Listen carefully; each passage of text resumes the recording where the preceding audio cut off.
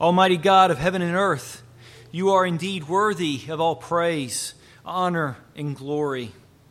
You deserve our full and undivided devotion. And we confess that our lives so often are full of busyness and distraction and frustration and overwhelmed. We often find our value in what we can do, and we promote our worth by constantly keeping all of the chaos going in our lives. Lord, we confess that this is sin. Unite our hearts, O Lord, to fear your name. Turn us to Christ and help us see that our worth and our value are not found in what we have done, but instead in what you have done for us through Jesus Christ. Our true meaning, the way we should understand ourselves and define ourselves, should be found not in our work, but in our rest, looking to you. Father, we confess that we're constantly fiddling with the stuff of this world, and we say it gives us meaning. Grant us grace this morning that we might find our great joy and our hope and our rest and our delight in Christ alone, in what He has accomplished for us on the cross and in His resurrection. Give us faith, I pray, Lord, and repentance, that we might see the refreshment and the joy that you call us to this morning and into this week ahead. We ask, Father, these things in the name of our deliverer and Savior, Jesus Christ, the Lord. Amen. Amen.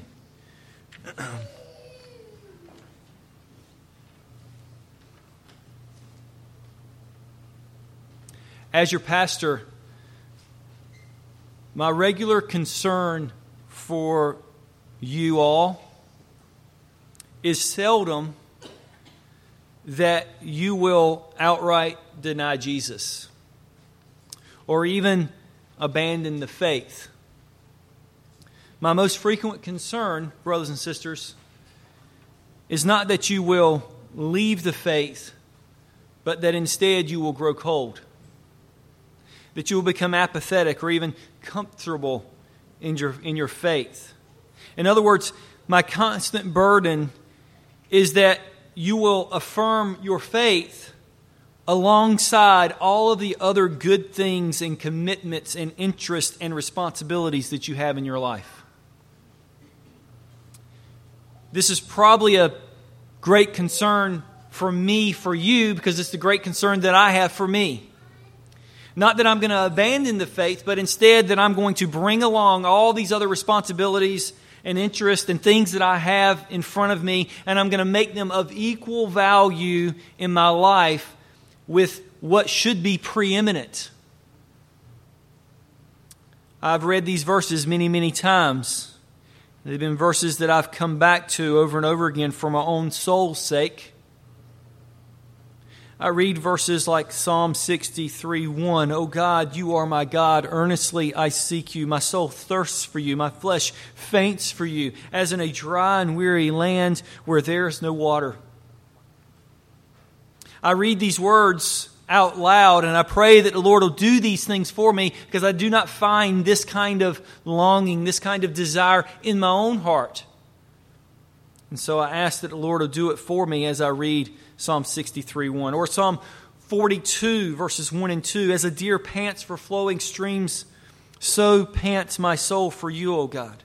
My soul thirsts for God, for the living God. When shall I come and appear before my God?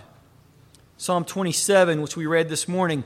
One thing have I asked of the Lord, that will I seek after, that I may dwell in the house of the Lord all the days of my life, to gaze upon the beauty of the Lord and to inquire in His temple. I have set the Lord always, Psalm 16:8 and 9. I have set the Lord always before me, because He is at my right hand. I shall not be shaken. Therefore my heart is glad and my whole being rejoices. My flesh also dwells secure. All of these verses you've heard this morning, you've heard read before, and your heart is saying, Amen. That is true. That is how preeminent God is. But isn't it also true that our great danger isn't that we've abandoned this God, or that we've outright rejected Him altogether.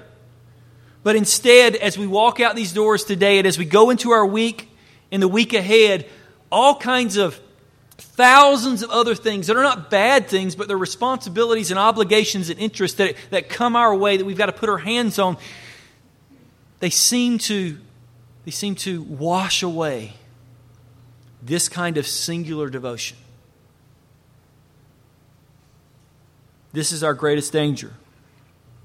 We will settle for a comfortable, nominal, altogether okay kind of faith that will lull us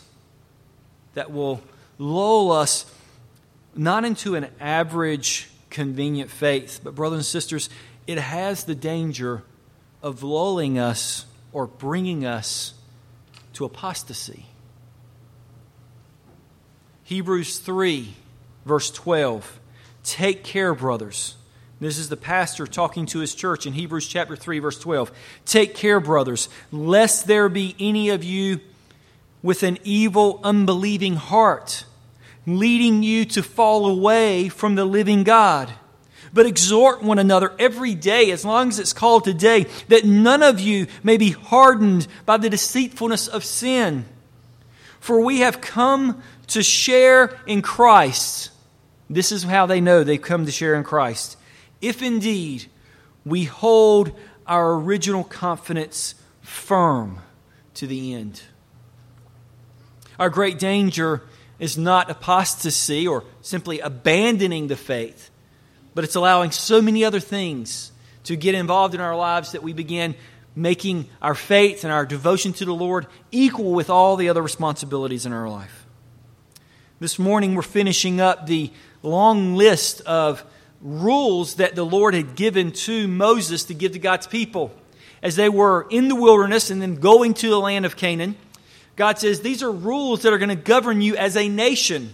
Started back in chapter 21, and we're finishing them up this morning with verse 19 of chapter 23. These lists of rules, and this last chunk or this last section of rules is for the purpose of encouraging this congregation. It's appropriate that he puts these last because he's saying all of these rules and all of this stuff will be for no good at all if you make me just one of the many things that you've got to do when you get to the land of Canaan. If these people, if God's people go to the land of Canaan and they make the Lord one of the 1,000 other things that they've got to kind of take care of during the week, he's saying you will never make it.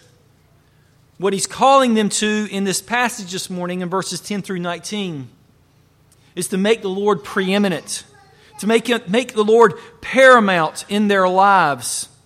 They're going into this land. They've got a lot to do. How are they going to persevere? How are they going to obey the Lord's commands? How are they going to reflect God's glory as they should?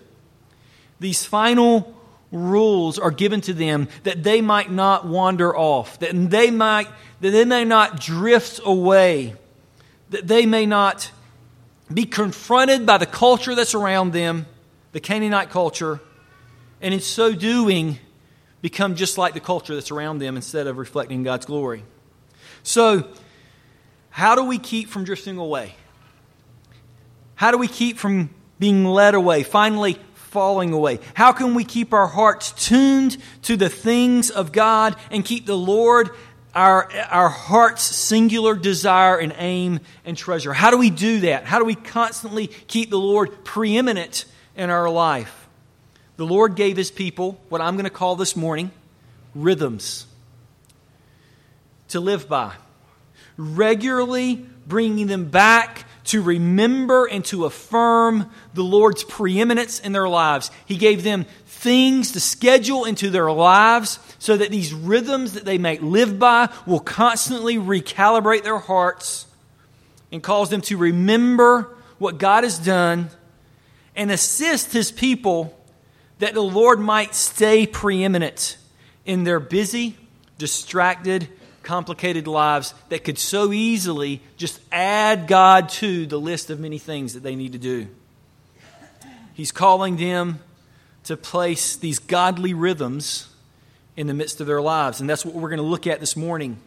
We're going to look at two sets of rhythms The first set or category is point number 1 of our sermon this morning. Point number 1 is the Sabbath rhythms, verses 10 through 13. And then point number 2 is the festival rhythms, verses 14 through 19. So the Sabbath rhythms, verses 10 through 13.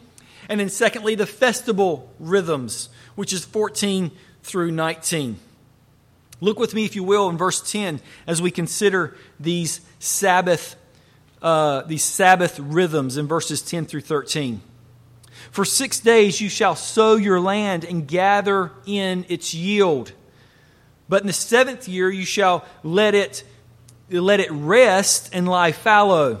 Now look with me in verse 12. 6 days you shall work, but on the 7th day you shall rest. What we find here is a clear summarization of what Jesus himself said. Jesus said in Mark chapter 2, he said the Sabbath was made for man, not man for the Sabbath.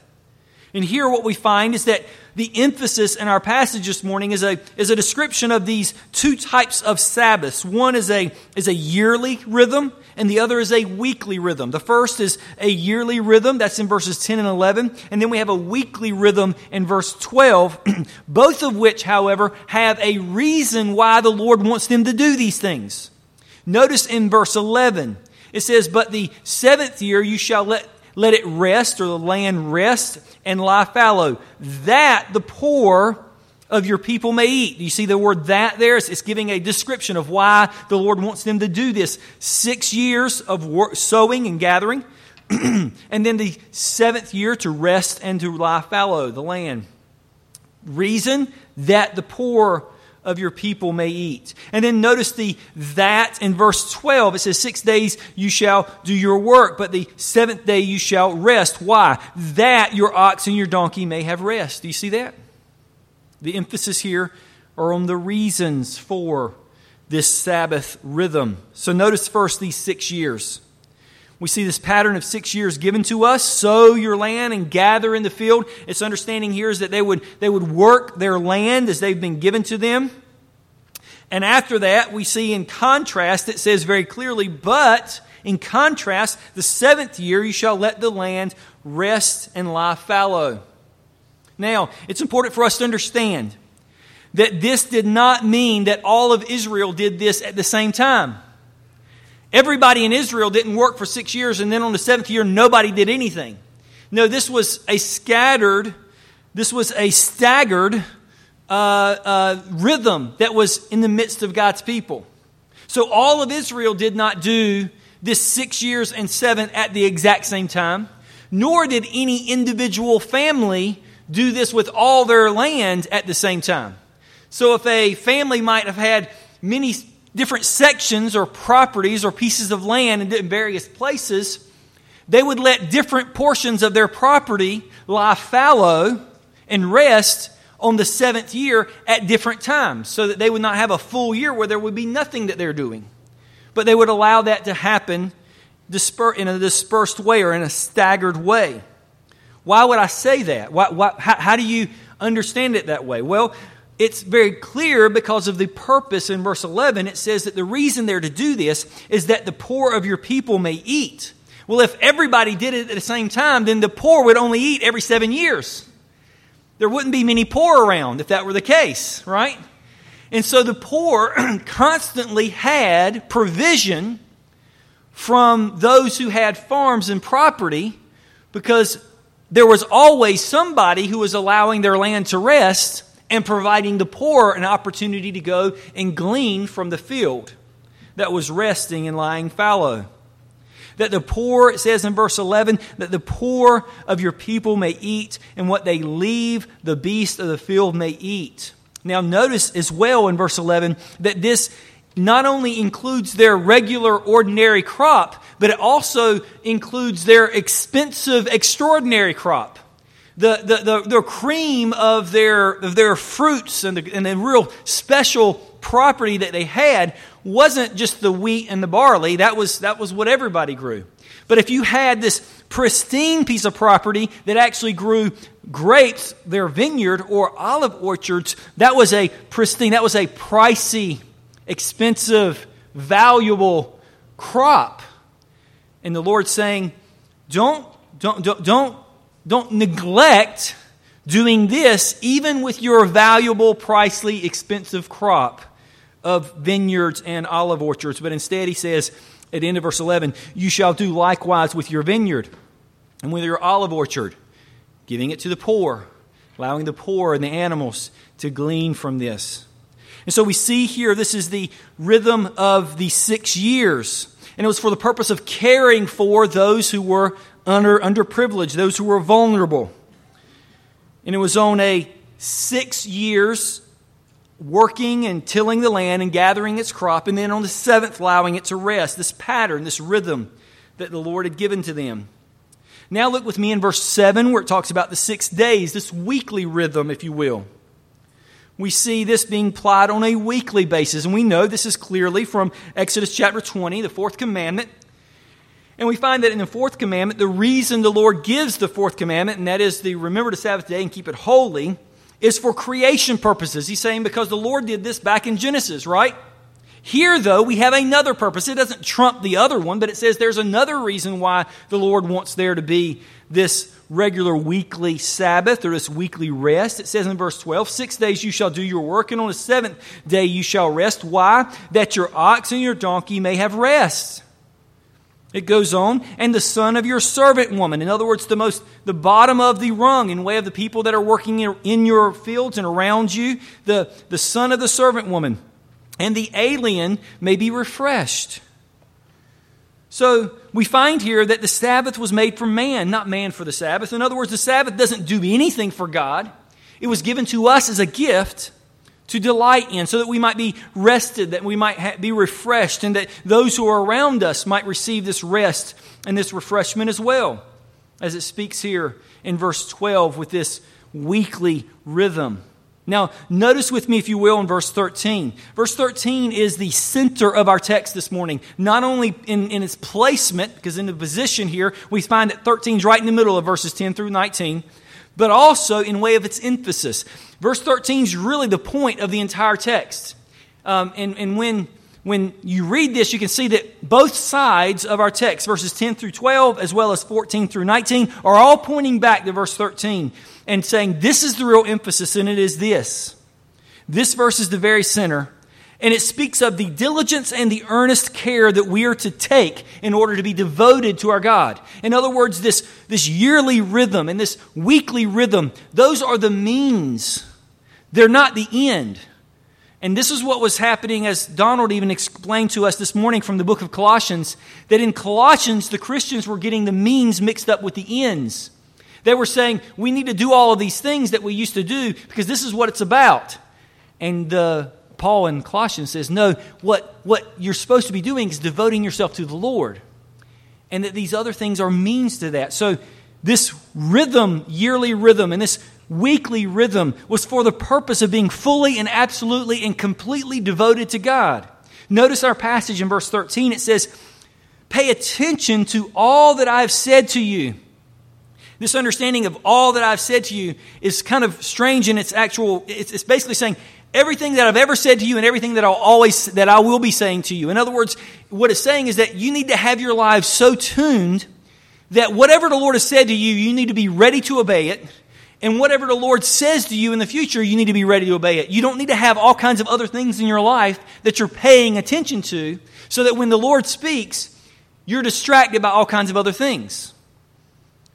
It's interesting because the different English translations try to get at this command, this charge to pay attention. One translation says, be circumspect. Another translation says, be on your guard. Another translation says, pay strict attention. Another one, be careful to do this. Another one, pay close attention to the words of God.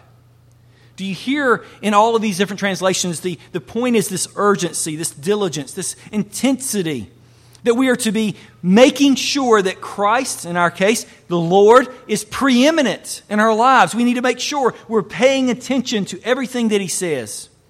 And it goes on and it says, to the point that, and this is what the Lord was concerned about.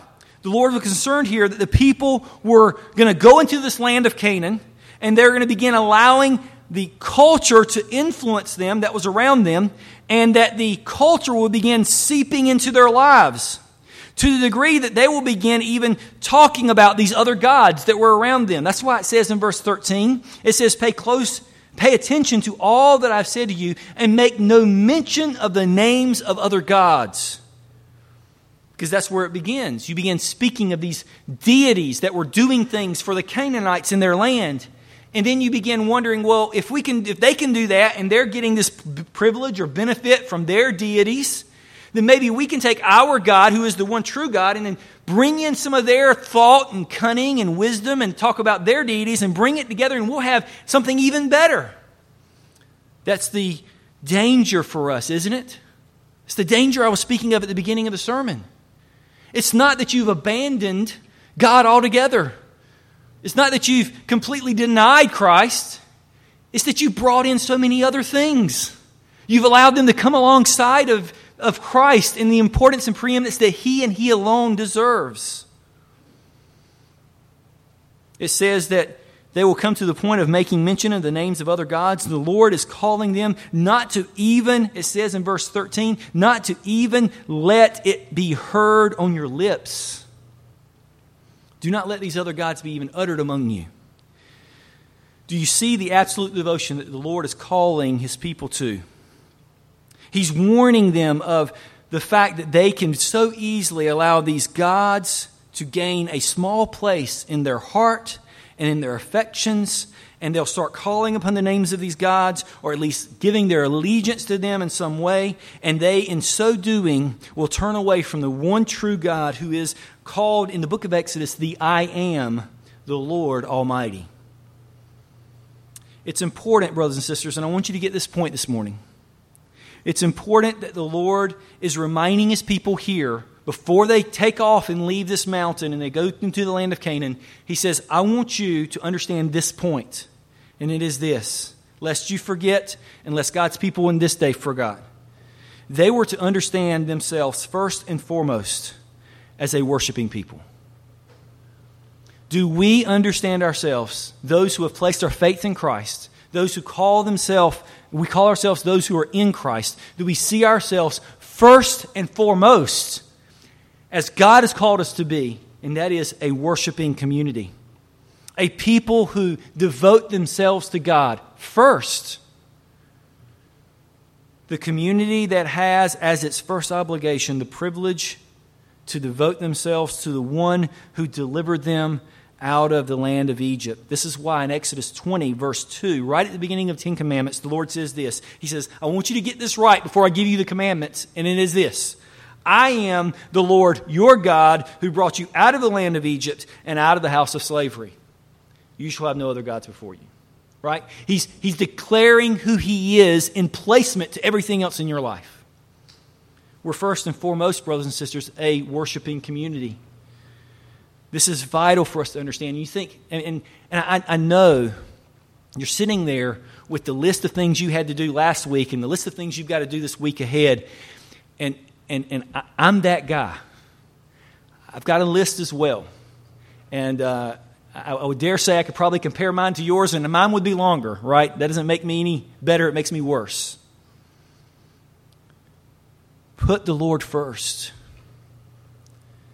Put the Lord first. Devote to Him your day, your calendar, your to-do list, and you will be amazed at what falls off, and you'll be amazed at how well God orders our lives if we give it to Him and we try to stop pleasing everyone around us and try to do it the way that the world so often tries to get us to do it. Maybe, brothers and sisters, the reason the Sabbath is such a burden, has become such a burden, or maybe even to some of us an annoyance, is because you see the Sabbath as the things that you can't do on that day. What you're not allowed to do on that day is what you are seeing instead of what you're supposed to be devoting yourself to. The Sabbath is to be devoted to the gospel and to the lavish treasures that we have been promised through faith in Jesus Christ. It is to foster in us a well-being, a peace, a restoration. It's supposed to give us rest for our souls and those who are around us, so that when we live our lives, we live them orderly, with God as preeminent. When we see it as a burden, we will never pursue it. But when we begin to affirm it as a Sabbath that the Lord has gifted us with, that we might order our lives to be devoted to Him and all the treasures that He has for us, it will become a delight. It will become a delight. And so this morning, I'm not calling you to the means. I'm not saying, get these means right. I'm calling you to Christ.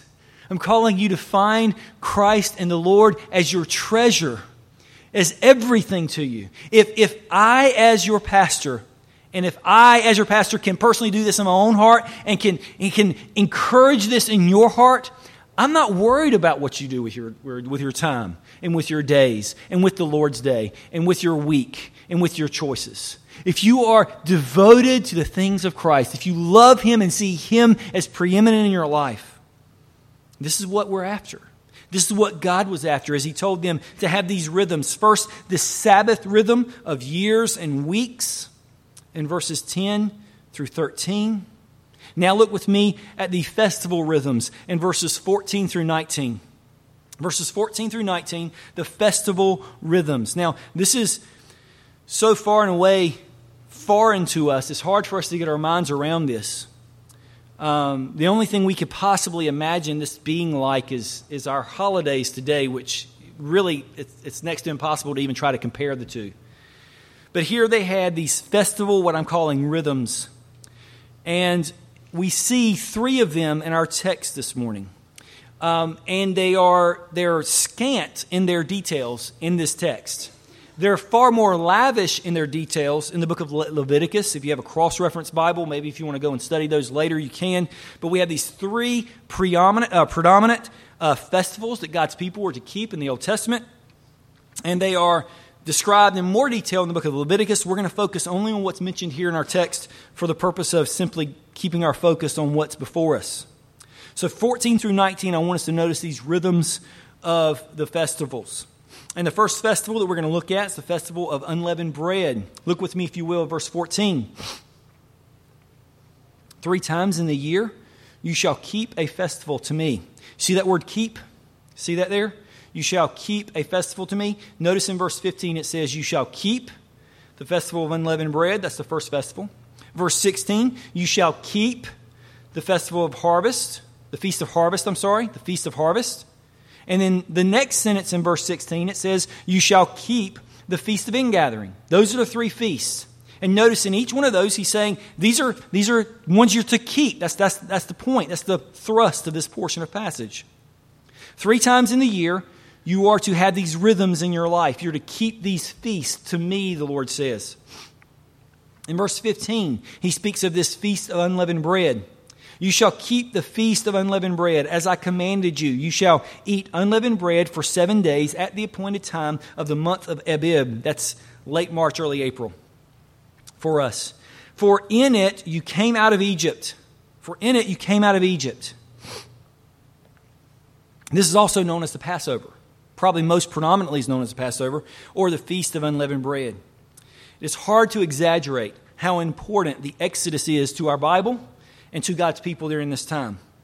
And the thing that most clearly was displayed is that this wasn't something that they were to do and then forget, but it's something they were constantly to remind themselves of. They were to remind themselves of that fearful and faithful night when God's people left Egypt. How? In haste, to the point that they were not even able to put leaven in their bread in time for it to rise, but instead they ate unleavened bread, and they had their staff in their hand, they had their sandals on their feet, and they were awaiting God's deliverance on that night. And then when the screams went out, when all the firstborn were killed, God's people began to head out of Egypt and were delivered.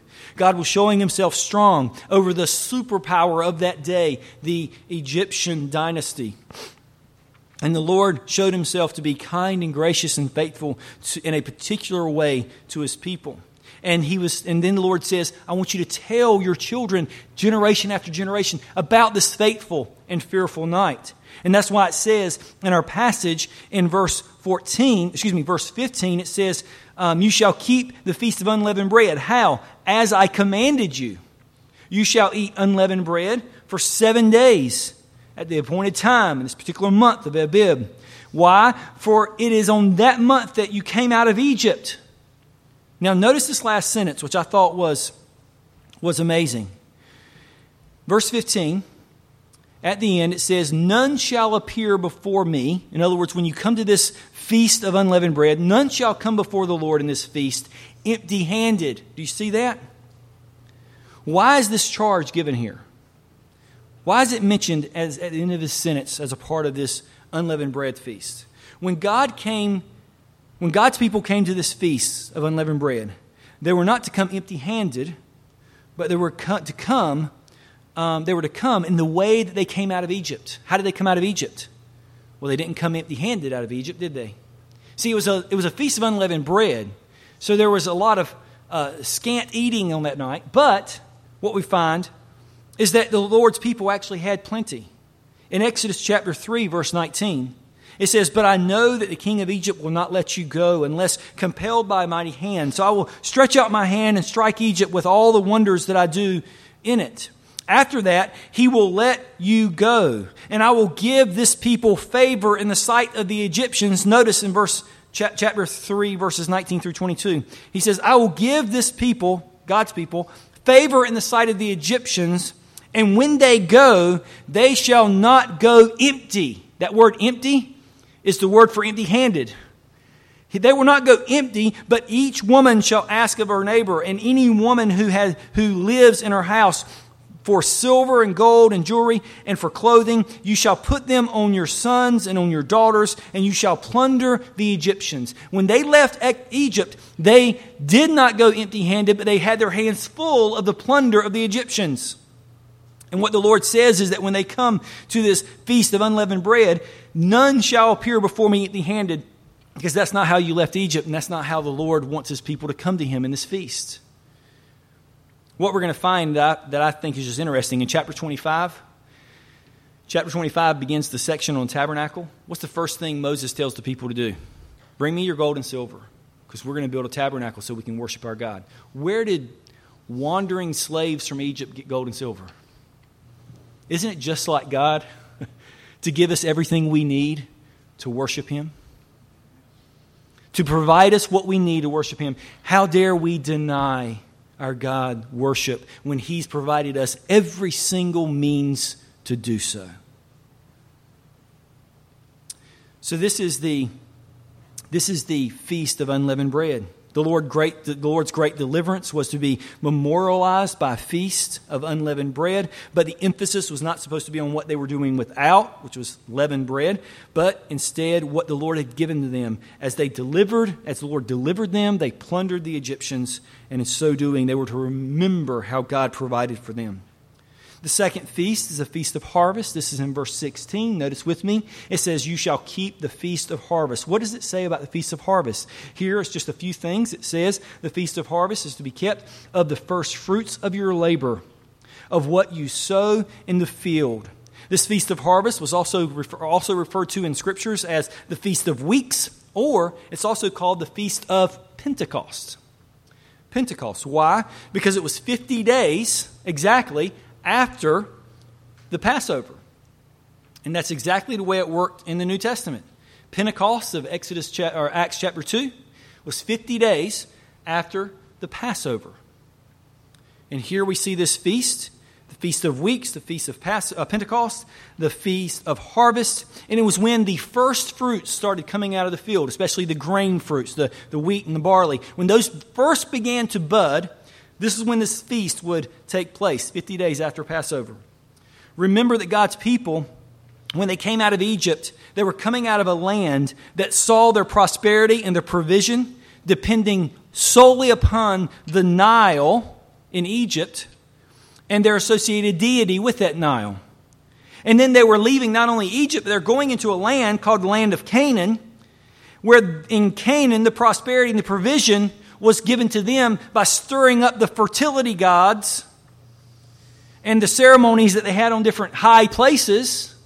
And the Lord says, you people, as God's people, are supposed to be distinct. You're not supposed to be like the Egyptians who see their prosperity and their provision coming from the Nile, or from the Canaanites that see their prosperity and their provision coming from their deities and fertility gods. But you will be those people who are distinct by seeing that God is the one who gives you your provision and your prosperity. It is the one true God who you are to trust in to provide for you. And as these first fruits are coming to bear, as they're first starting this wheat and grain, getting the first fruits of this crop, they're seeing this. Now, this is the first time this word first fruits occurs in our Bible. And it's astounding how it's used throughout our Old Testament, and especially in the New Testament, as Paul picks up this theme of first fruits, and he begins describing the importance and the value of this. You see, the first fruits of any crop is an example and a display of how good or bad that crop is going to be. It's a foretaste of what's to come. The first fruits, this feast of harvest, they're to celebrate and rejoice because as the first fruits are starting to bud, it's giving them excitement for what is to come. The crop has not fully come in yet. It's just starting to come in. And as it first starts coming in, it gives them an opportunity to see with great excitement how the Lord's going to provide for them in the future.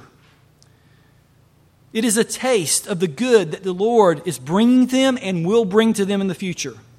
The quality and the privilege of the first fruits is a sure evidence of what is to come. And then Paul picks up on this phrase in the New Testament, especially in the book of Romans. And he tells all of those who are in Christ that are in the midst of incredible hardship and difficulty in their life. They are faithfully laboring in this city called Rome with all of the culture that's around it. They're being influenced and they're struggling to be a distinct congregation. And they're wondering whether the Lord's actually doing anything at all. What is the Lord doing? We're trying to be faithful. We're doing all this and it seems to be crumbling around us. And we're suffering and being persecuted for our faith. And in Romans 8, verse 18, it says this.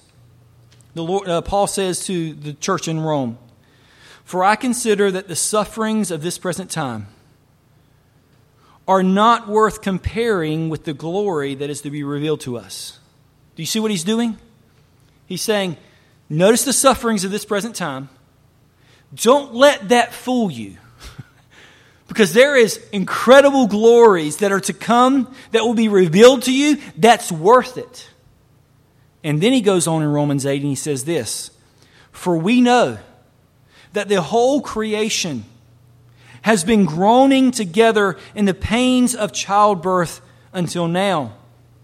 And not only the creation, do you see how he's placing this as let's look at the world, let's look at creation, let's look at everything that's out here. All of it is groaning together in pains of childbirth until now. Not only creation, but we ourselves are groaning. Listen to how Paul uses this. We ourselves who have the first fruits of the Spirit. In other words, those of you who are regenerated, those of you who have the Spirit of God in you, that's a first fruit. That's the beginning. That's the taste. That's the evidence of what God is going to do in you in the future. Don't miss this. When God regenerated us, He didn't give us everything at once. We have glorious days ahead of us, brothers and sisters. We have something that we can await for. It's like these first fruits. He says, who have the first fruits of the Spirit, groan inwardly as we wait eagerly for adoption as sons. And what are we awaiting? We're awaiting the redemption of our bodies. Paul here is using this idea of first fruits of saying that when you receive the Holy Spirit, don't think the Lord was done with you. He who began a good work in you will do what? Will complete it. He who started something in you, He's not going to let you continue where you're at. He's bringing you along. He has a plan, and the Spirit is the first fruit. It's like when the grains and the barley start showing up and showing their fruit. And that's evidence of what's going to happen in the future as the Lord provides for it. This feast of harvest was to be to God's people a great hope that what the Lord has started in us when He created us as His people, He's going to finish. And it's going to be glorious. We consider that the sufferings of this present time are not to be compared with the glory that is to be revealed to us on that day. The point of the Feast of Harvest and the concept of first fruits is that we are able to rejoice with hope, with confident hope in what the Lord has given to us through His Spirit. Now, this new life in Christ is only a foretaste. It's only the first fruits of the sure and very good day of glorification when all sin and struggle will fall away. Hallelujah. And then the nations will look at us and they'll say, the Lord has done great things to them. And then we will say, Psalm 126, the Lord has done great things for us, and we are glad. Restore our fortunes, O Lord, like streams in the Negeb. Those who sow in tears shall reap with shouts of joy. Do you see do it now? It's going to be sowing in tears now. One day, brothers and sisters, the Lord has promised us that there will be shouts of joy. He who goes out weeping today, burying his seed for sowing, listen to this because I want you to hear it, shall come home. You hear that? You shall come home one day with shouts of joy, bringing his sheaves with him. The fruit is going to be abundant. Just because we can't see it now and all we have is this foretaste, this glimpse and this glimmer, we wonder, this isn't worth it. And the Lord is saying through the Feast of Harvest, and He's saying through Paul this morning, He's saying, brothers and sisters, it is worth it. These are just the first fruits. These are just the beginnings of what the Lord is doing in us and through us and in His church. He's bringing us home. And oh, what a day that will be.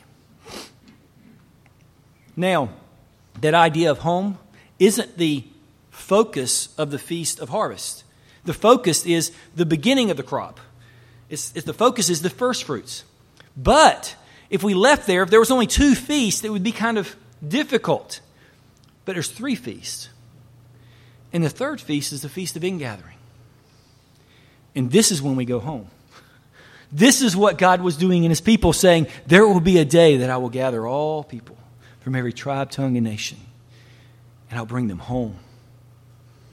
This feast that they were to have is also called the Feast of Tabernacles in the Scriptures.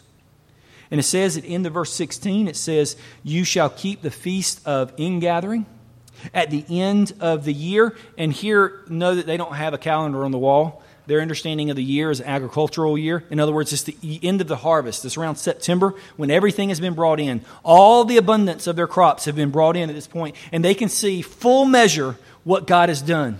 And it's a day of rejoicing. It's an exuberant day. It's when the Lord has gathered all of His, or the people of God have gathered all their crops in. And it's to be a metaphor, an example of how God is gathering His people and bringing them to His place. Bringing Him to dwell with them. That's why it's also called a Feast of Tabernacles or a Feast of Dwellings. And the idea is that for 7 days they'd live in tents. And they live in tents basically to example and to show that they were a people who once were wandering and sojourners. They were guided exiles by the flame of fire, the pillar of fire in the cloud. And that they are no different today, and we are no different today. We're wandering sojourners and guided exiles through this land. We're being led by God's Word, and we're wondering where we're going and when this is going to end.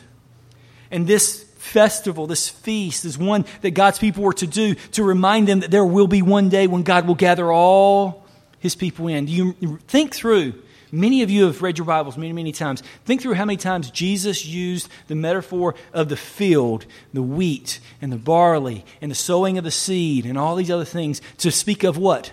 The kingdom of God. Jesus is pulling it from the Old Testament. He's saying, you guys know this is true. This is how we live our lives. These are the rhythms of our lives, these different feasts. And He's tying all that together and saying, in the same way, the Lord's going to be faithful. Every year, the Lord was faithful at Passover. The Lord was faithful at the Feast of Harvest. The Lord was faithful at the Feast of Ingathering. Why would you not think the Lord's going to be faithful to bring us to the end? You see, that's the point. These rhythms were to remind them of how faithful God continues to be in their life. This was a time of lavish abundance as the harvest was finally and fully gathered in for the year. This ingathering was when they live in tents to remind themselves of the fact that they were wandering. And it was to remind them also that God's people will arrive one day to their promised dwelling place. They would no longer live in tents. They will no longer be exiles and sojourners. But the Lord one day, He delivered His people in the past. He's providing and leading His people now. And that He's got an aim. The Feast of Ingathering is that one day He will gather all of His people to this promised rest that He has given to them. This is exactly what Paul continues in Romans chapter 8. Earlier I read Romans chapter 8. He continues in Romans chapter 8 and he says this. We know that for those who love God, all things work together for good to those who are called according to His purpose. For those He foreknew, He also predestined to be conformed to the image of His Son, in order that He might be the firstborn among many brothers. And those whom He predestined, you know what He did? He called. And those whom He called, He justified. And those whom He justified, He also glorified. Do you see what's happening here? Paul is saying, just as sure as the Lord predestined you and called you, and now you are justified, just as sure as all of those things are happening, we need to know with confidence that the Lord will one day glorify us. He will bring us home. He will allow us to come to the place of our rest. And we can be sure of that. These feasts were to be regular reminders, traditions, and rhythms inserted into the lives of God's people, that they may stop and remember and recalibrate their lives to make God first and foremost in their hearts. That they might be reminded that they are first and foremost a worshiping community. That we might be reminded as God's people that we are first and foremost God's and not our own. Do you need to stop and let that set in your life? I mean, especially with that crazy week you had last week, or that crazy week that you're going to have this week. Do you need to stop and remember, first and foremost, Lord, it's about you. It's not about all this other stuff. He delivered us. He keeps us. And He will bring us home. These last few verses in our passage befuddle people. It makes people want to toss their Old Testament as being irrelevant and not helpful. So let's bring some understanding here. Notice that verse 18 and 19 have three different sections of commands in it. Each of these three commands relate to the particular feast that they just got finished talking about. You can see some of them. Notice in verse 18 it says, "You shall not offer the blood of my sacrifice with anything leavened." You see, that's the feast of unleavened bread. "Or let the fat of my feast remain until the morning." The point here is that this was something that took place in Canaanite culture.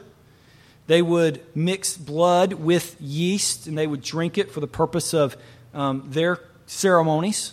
And the Lord's saying here that when you do this Feast of Unleavened Bread, it's so easy because there's similarities there to think that you can bring in their understanding of their worship and their pagan things and bring it into your worship, and it can all come together. And the Lord says, be careful, do not offer blood with my sacrifice with anything leavened, or let the fat of my feast remain until the morning, because this is how they do it. You do not do it that way. You do it the way I prescribed it, the way I commanded you to do it. And it's to be remember me and what I did to deliver you out of Egypt. So that's 18. In verse 19, you see that this speaks of the Feast of Harvest, because it talks of the first fruits here. In verse 19 it says, "The best of the first fruits of your ground you shall bring into the house of the Lord your God."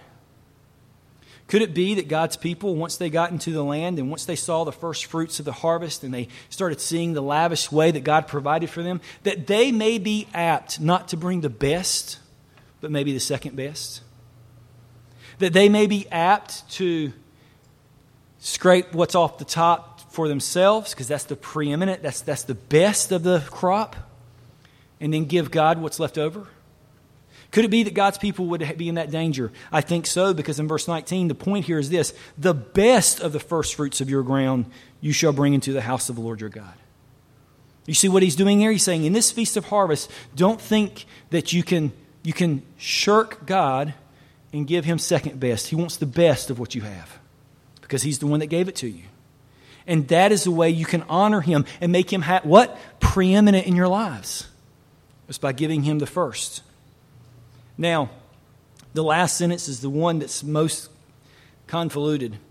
You shall not boil a young goat in its mother's milk. And it's amazing how much is written on that one line. It occurs 3 other times in our Bible. Most do think that it was a pagan religious ceremony where the purpose was for the purpose of fostering fertility. The understanding is that the milk was what keeps things alive. And so how do you make a more fertile or more productive goat? Well, you boil the goat in the mother's milk. In so doing, they would typically kill the goat in that process. We can see that this is an illogical and unnatural act altogether. So what the Lord's doing here is he's saying, first, don't be doing the things that the pagan culture is doing. And I think it also can help us understand a little bit here. Maybe I'm twisting this, but I think it does apply. Don't be surprised when the pagan culture around us does really stupid things. And don't be surprised when so often the church, out of trying to be kind and nice, begins adopting stupid things in their worship service for the purpose of being nice and kind. Can we say that our culture has gotten to a point where it's making ridiculous and very stupid claims? And can we say that too often as a church, we've been those who've been willing to adopt and accept and just love people no matter what, even if they're declaring themselves to be something that they're not, or identifying themselves because of their wicked lifestyle, or all kinds of other things. And so do you see how this is not so far off? We think, this is ridiculous, this is crazy. Just as crazy as the kid who identifies himself as a 65-year-old lady so he can get a rebate at Target. Right? It's ridiculous. And yet, our culture goes that way. So, we can see the absurd and irrational, the cunning wisdom, supposed wisdom of the culture, so often can seep into the community of God's believers and begin even being a part of our worship service. And it never should be. So God's people were to keep these regular rhythms in their lives, that they may constantly be coming back to the fact that the Lord alone is preeminent. We are first and foremost to be understanding ourselves as God's people who are worshiping people, a people before our Lord who delivered us and who saves us. I hope you can see the value as we look at these rhythms and then bring the principles over, not the practices, into our New Testament rhythms. Don't we have New Testament rhythms? I think we do. We have the Lord's Day worship. We have Lord's Supper, which was the Feast of Passover brought into the New Testament. We have baptism. All of these are to be reminders of the very same things that all these feasts were to remind them of. And as we gather on Lord's Day every week, and as we worship Him and turn our hearts to Him and say that He is preeminent, you see, the point isn't that you come to church every single Sunday. That's very good, and I would encourage that strongly. But you see that if you can easily come to church every single Sunday and your heart be far from having Christ as preeminent in your life? See, the point is that if you have Christ as preeminent in your life, there's no other place you will want to most be than with the Lord's people. That's how it'll be. You want to gather with God's people. You need to be with God's people. Why? Because Christ is preeminent in your life. And I need to be with other Christ followers because I haven't been all week long. And I need their encouragement and they need my encouragement. We need to be there together, sharing and singing and praying God's truth into one another's life. These are the rhythms that God has given to us. The Lord has given us these activities that we might keep our hearts rightly focused and faithfully pursuing with absolute devotion the Lord. Everything in all creation, even our very lives, should be lived in devotion with the aim and end to glorify Jesus Christ as our Savior. So how do we keep our Lord preeminent in our lives? Well, in the book of Colossians, the church there thought the way we do this is keep ourselves busy, doing all these things that we found from the Old Testament. We got to keep ourselves going in those areas. And though those things may be good, they're only the means to the end. Paul really hits the head on the nail on the head when he says the only way you're going to keep the Lord preeminent in your life is by fixing your full and absolute devotion upon the person of Jesus Christ. And he says it this way in Colossians 1. Christ is the image of the invisible God, the firstborn of all creation. For by him all things were created in heaven and on earth, visible and invisible, whether thrones or dominions or rulers and authorities. All things were created through him and for him. You know what that means? That means he's preeminent. And he is before all things, and in him all things hold together. He is the head of the body, the church. He is the beginning, the firstborn from the dead, that in everything he might be preeminent. For in him all the fullness of God was pleased to dwell, and through him to reconcile to himself all things, whether on earth or in heaven, making peace by the blood of his cross. Let's make Christ preeminent in our lives. Fix your heart and affection upon him. Let us pray.